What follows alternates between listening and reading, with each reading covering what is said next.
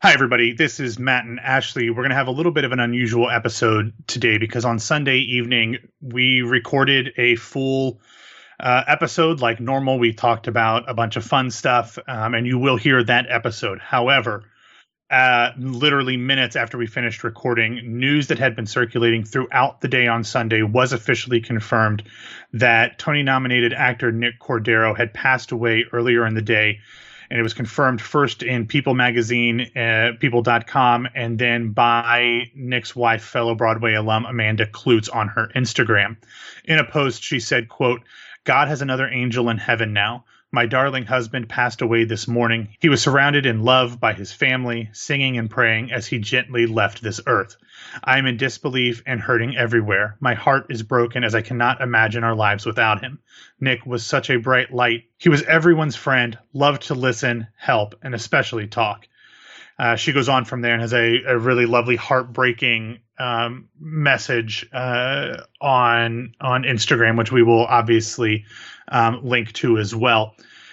If you don't remember all the details of the story, in late March, Nick Cordero went to Cedars-Sinai dealing with some sort of lung issues, and despite having multiple false negatives, was eventually diagnosed with COVID-19.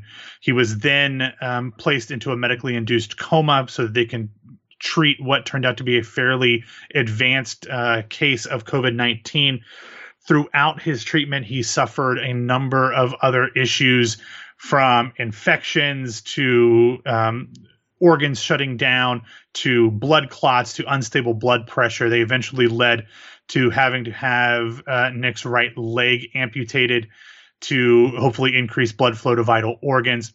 Despite that, almost a month after the amputation, he did wake up and had been awake for 7-ish weeks. We even had news from Amanda last week talking about him being able to communicate just with his eyes and not being able to speak because it was still super weak.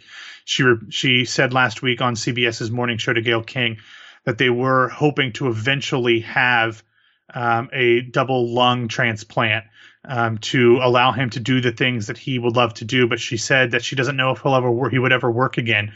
Obviously, that is not going to happen, as he passed away at around 11:30 Pacific time on Sunday. As always, we want to mention the fact that there is a GoFundMe for Nick's family, leaving behind both Amanda and his now 1-year-old son, who turned 1 while his father was in a coma.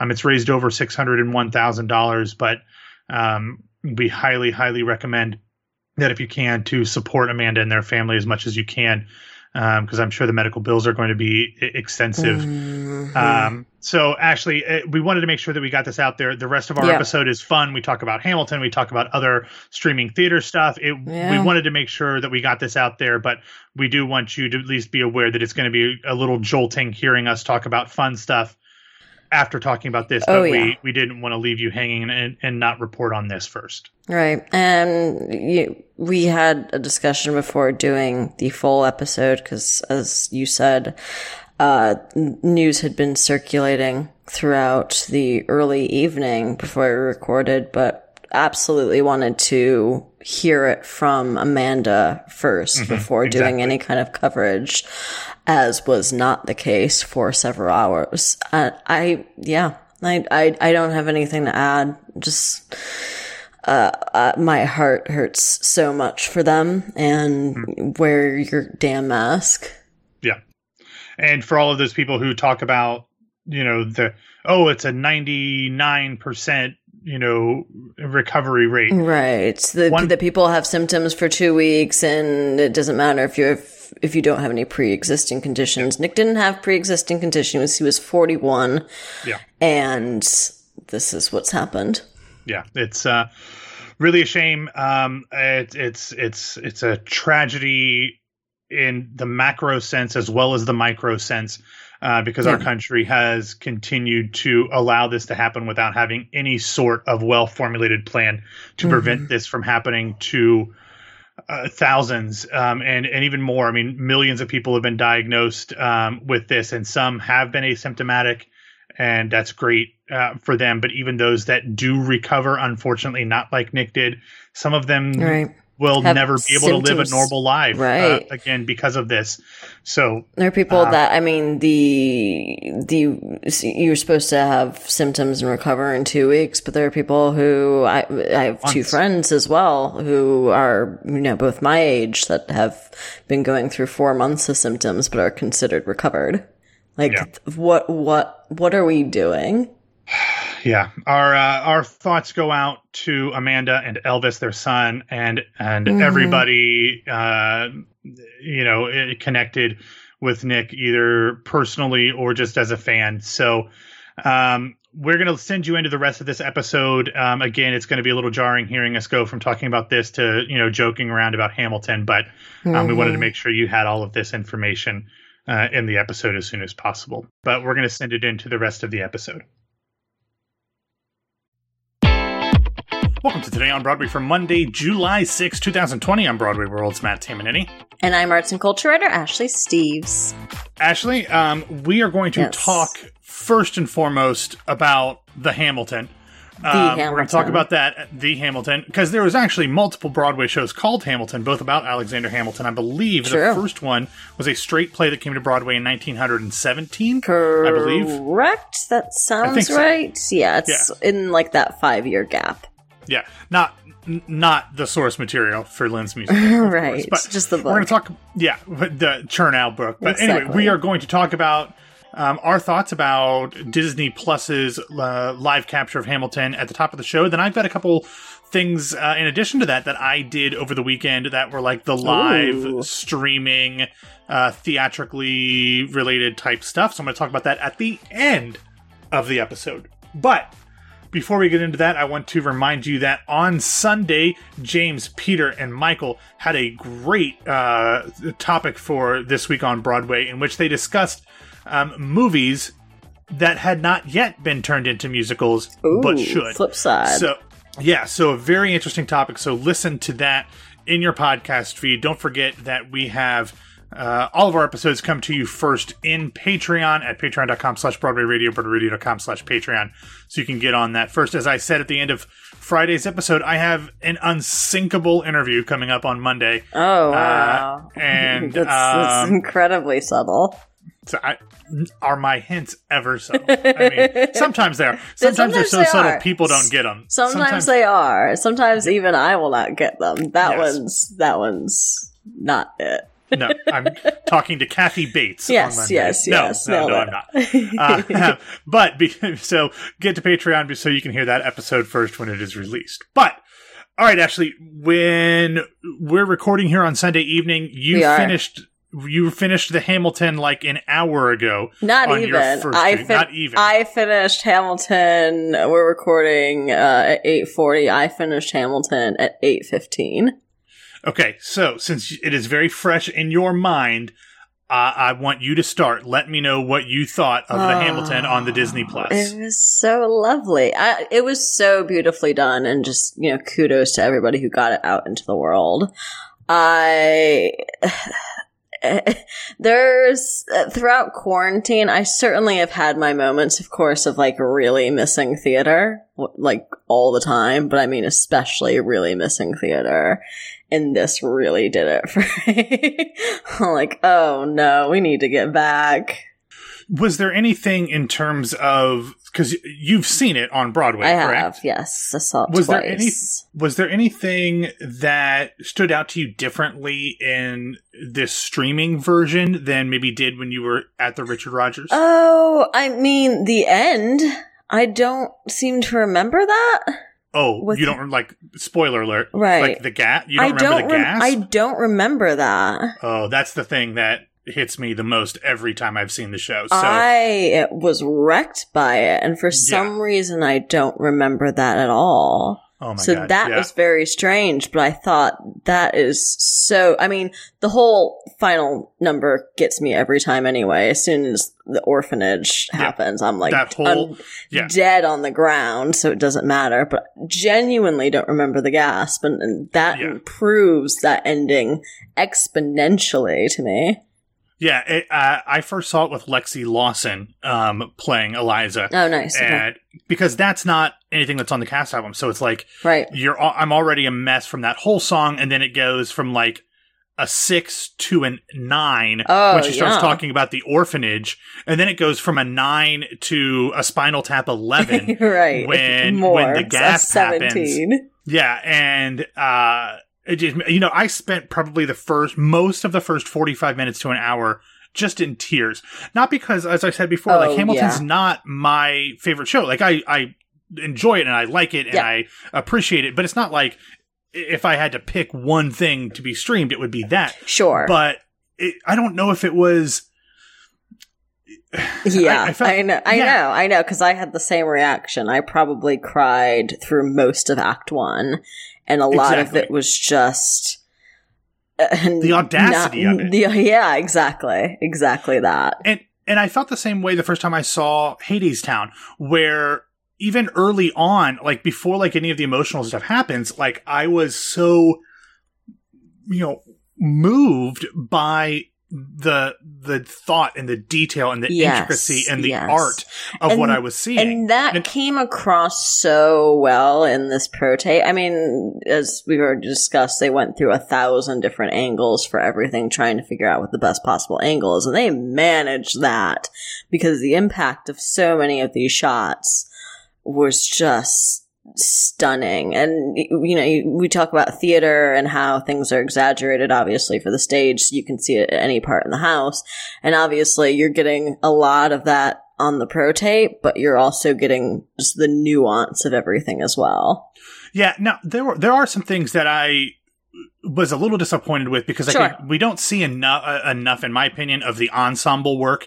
Like we don't see enough of the choreography, and even because it was a lot darker, I think, than when we see it on stage. Like you don't notice that there's almost always ensemble members on the second level in the little porticos, watching. That is a part of it because you are getting like these close-up shots of actors. Yeah, and it's dark. Not like Tom Hooper style close-ups, but you know what I mean. And therefore you're missing the whole scope of if you were sitting in the balcony and getting to see the whole stage at once. But on the converse, there's a ton of like little things that I've seen the show 4 times. It's twice on Broadway, twice on tour, and I saw so many things, like little interactions that I didn't get to see before, whether that's Lafayette in the marriage processional saying something to Peggy, and this one, Jasmine Cephas Jones's reaction just was like, she was shocked he said something right as they were breaking from the line. Or little, moments that the ensemble has, or David had a ton of them where it's just like little things that aren't the focus, that they're obviously doing something fun, whether that was staged or improvised or something that they came up with on their own. It was just so what I was cool. going to say. I mean, that's so much the beauty of live theater anyway, is that every single performance is different. So what you're seeing, one show is going to be very different from the next. So whatever's coming across on this filmed version was very specific for this filmed version and that specific performance, and that's what we're getting. So that's such a big reason why I'm an advocate of having professional versions out in the world, because it's the argument there of if these things exist, then people won't go to see theater, which is just, as we know, blatantly untrue, but for that reason, because it's different every single time. I completely agree. There's been an online discussion about opening up the New York Public Library archives and releasing all those. People don't realize that that's not remotely plausible. Yeah, and it's not the level quality is. Well, right. Also true. Like, people were really, overestimating what actually exists in the archives, but also it's just not even feasible based on the negotiations that would have to go through for every single property and actor. It's not something that is going to happen. It's not something that I think anybody is actually interested in happening on the production side of these things. I would love it, but I'm hoping what this actually does, though, Ashley, is incentivize folks to to push the unions, and it's not just actors' equity. It's the stagehands, it's the musicians, it's all of them. And as we've talked about before, the musicians' union is usually the one that holds things like this up. Yeah. But I'm hoping that members push their unions to encourage them to make plans, because when these contracts were done, streaming evolved so quickly that they were probably not in the same world in terms of how streaming and how, things like absolutely. Broadway HD or Fathom Events actually worked. It was really interesting. I don't remember where I heard it from, but someone said, this was probably the most well-rehearsed cast for a 3-day shoot of an independent film in the history of the world.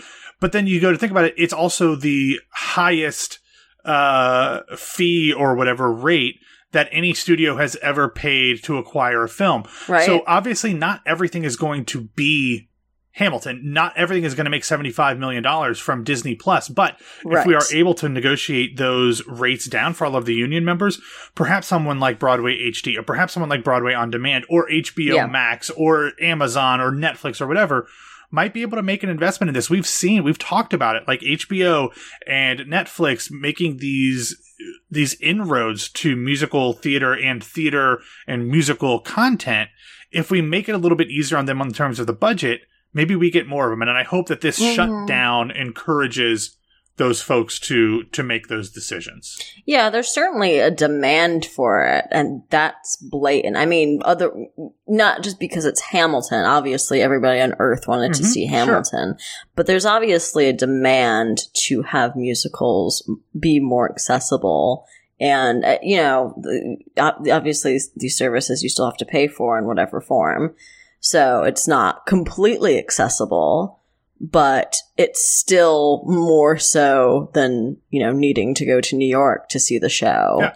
And I'm totally fine. And I'm totally fine with them not being released until after the show's close. I agree. Or after the tour is closed. That's fine. Whatever. Do your thing, producers. If you need to make money on it that way and you think that's the best way to do it, that's fine. But, I mean, this was filmed, what was it, 2016? Over 4 years ago. And obviously Hamilton's not closing anytime soon. But that's fine. Make the decision that's best for your production. But film them. Set up those contracts, because I think it would go a long way. I'm also somebody who doesn't think that Broadway is the only place you can see theater. I think there are tons of really great theaters regionally that you can get super cheap tickets for. If anyone is going to advocate for seeing shows at least off Broadway, it's me. Absolutely. Yeah. Exactly. And the same goes for things regionally as well. But either way, an incredibly moving and incredibly well done pro capture of Hamilton. And I gotta say, it really highlights the work of especially Renee Lee Goldsberry and Philippa Sue that I don't think necessarily comes through on the cast album. Like, you hear them vocally, but the acting that both of them give is phenomenal. And obviously Daveed Diggs has gotten a ton of love over the past few days since this was released. But for me, and maybe it's because you don't get it as much, the virtuosity from the cast recording, but Philippa really stole the show for me in her performance. That was absolutely my thought. I had the same thought as far as Renee and Philippa, just like seeing their performances again, because their performances are just so memorable when you see them on stage. And then, as you said, they really don't come across in the cast recording. Obviously, their voices are beautiful and the songs are beautiful and they fit each other so well. But you don't really get that as much as you do when you get to see it either live or in this case on the screen. And I was just so happy, especially to get to see Philippa again. But I mean, Satisfied knocks me out every damn time. And I'm really glad to get to see that again. If nothing else, I could have, the pro tape could have been Satisfied on repeat for 2.5 hours and I would have been delighted. 10 out of 10 Oscar. Yeah, that and Guns and Ships together is like... Yes. All right, Ashley, let's get into some real quick news, and then I've got a couple of recommendations, and we'll talk about the other things that I saw over the weekend. First up, last week, the Red Bull Theater announced the selections for their 10th annual 10-minute play festival of, quote, heightened language, and classic themes. The theme for this year's festival is Private Lives, inspired by the Noel Coward classic comedy. The festival will be highlighted by new submissions from Jeremy O. Harris and Teresa Rebeck, as well as 6 brand new plays that were selected from amongst hundreds of submissions. The festival will be held online on Monday, July 29th at 7:30 p.m. and live streamed from Red Bull's site, Facebook, and the YouTube. Also, following last week's news of 6 doing a drive-in theater tour kind of thing in the UK, on Friday, the longest-running show in the world, the West End production of Agatha Christie's The Mousetrap, announced that it would reopen on Friday, October 23rd. I mean, good for you, but screw y'all. Mm-hmm. Yep. All right. I'm happy for him. I really am. Yeah, delighted. Thrilled and delighted. Someday. Someday.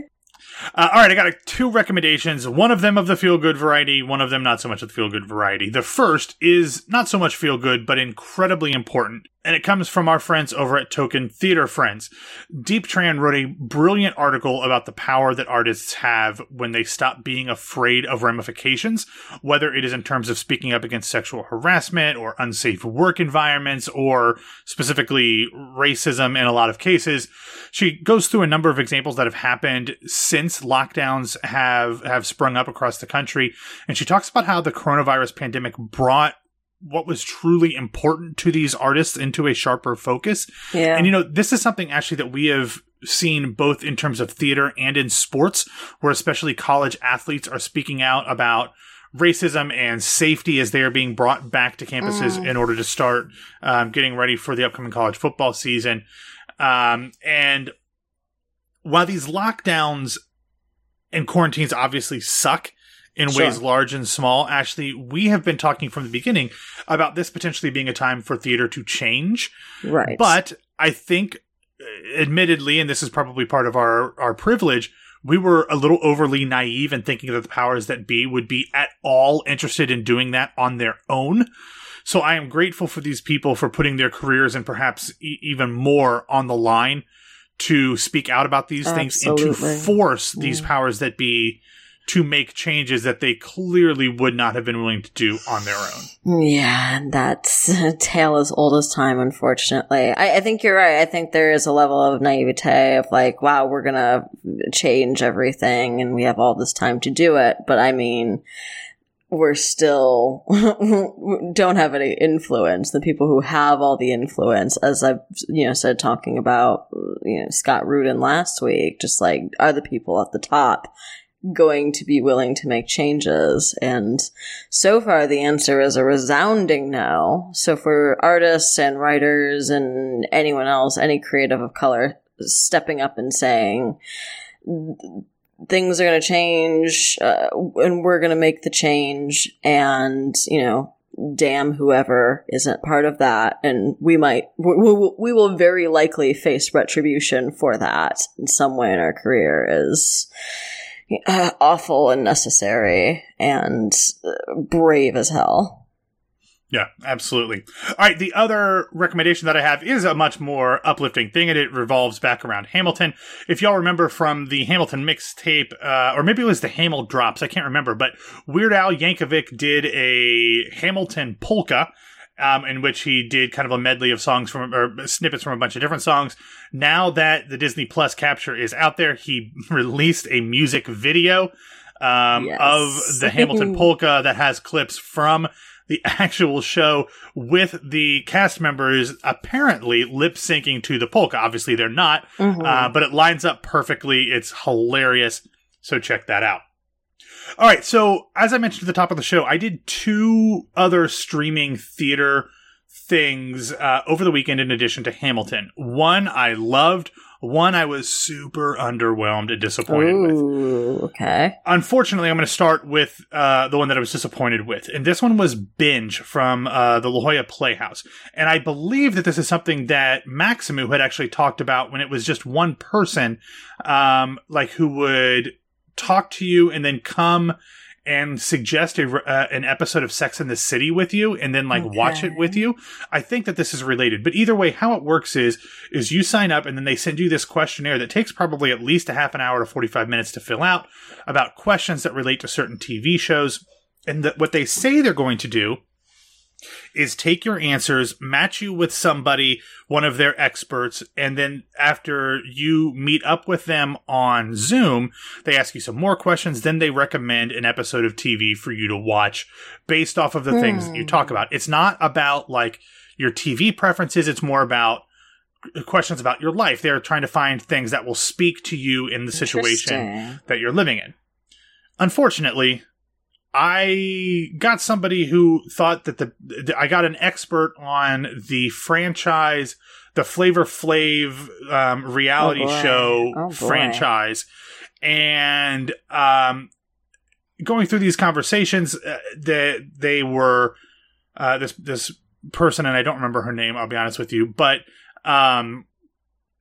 she couldn't even come up with a single episode. She's like, watch this person throughout the series. And I'm like, I'm not watching the whole series to watch this one person. So it was super underwhelming. It was not what I thought it was going to be. I was really disappointed in that being one of the options like that. When I sign up for you to recommend a television episode, I don't want to watch Flavor of Love. Like, that's not something that I would have. They don't know that. Well, I wish that they would have given me at least some control over to say that this is the type of things that I'm interested in. That sounds like it would definitely improve. And even if that was the case, give me an episode. If that's what you're advertising, give me an episode. Don't tell me watch this and then watch the first episode of every season is something else that she said to me, or watch this other unrelated show. It was very disappointing. Maybe my answers just weren't good enough to give her something to focus on, but was super underwhelmed. It was very much not what I anticipated. But if it sounds like something you're interested in, I've got a link for you. Some of the other shows that they asked questions about were like The Simpsons, Gilmore Girls, a bunch of Star Trek stuff.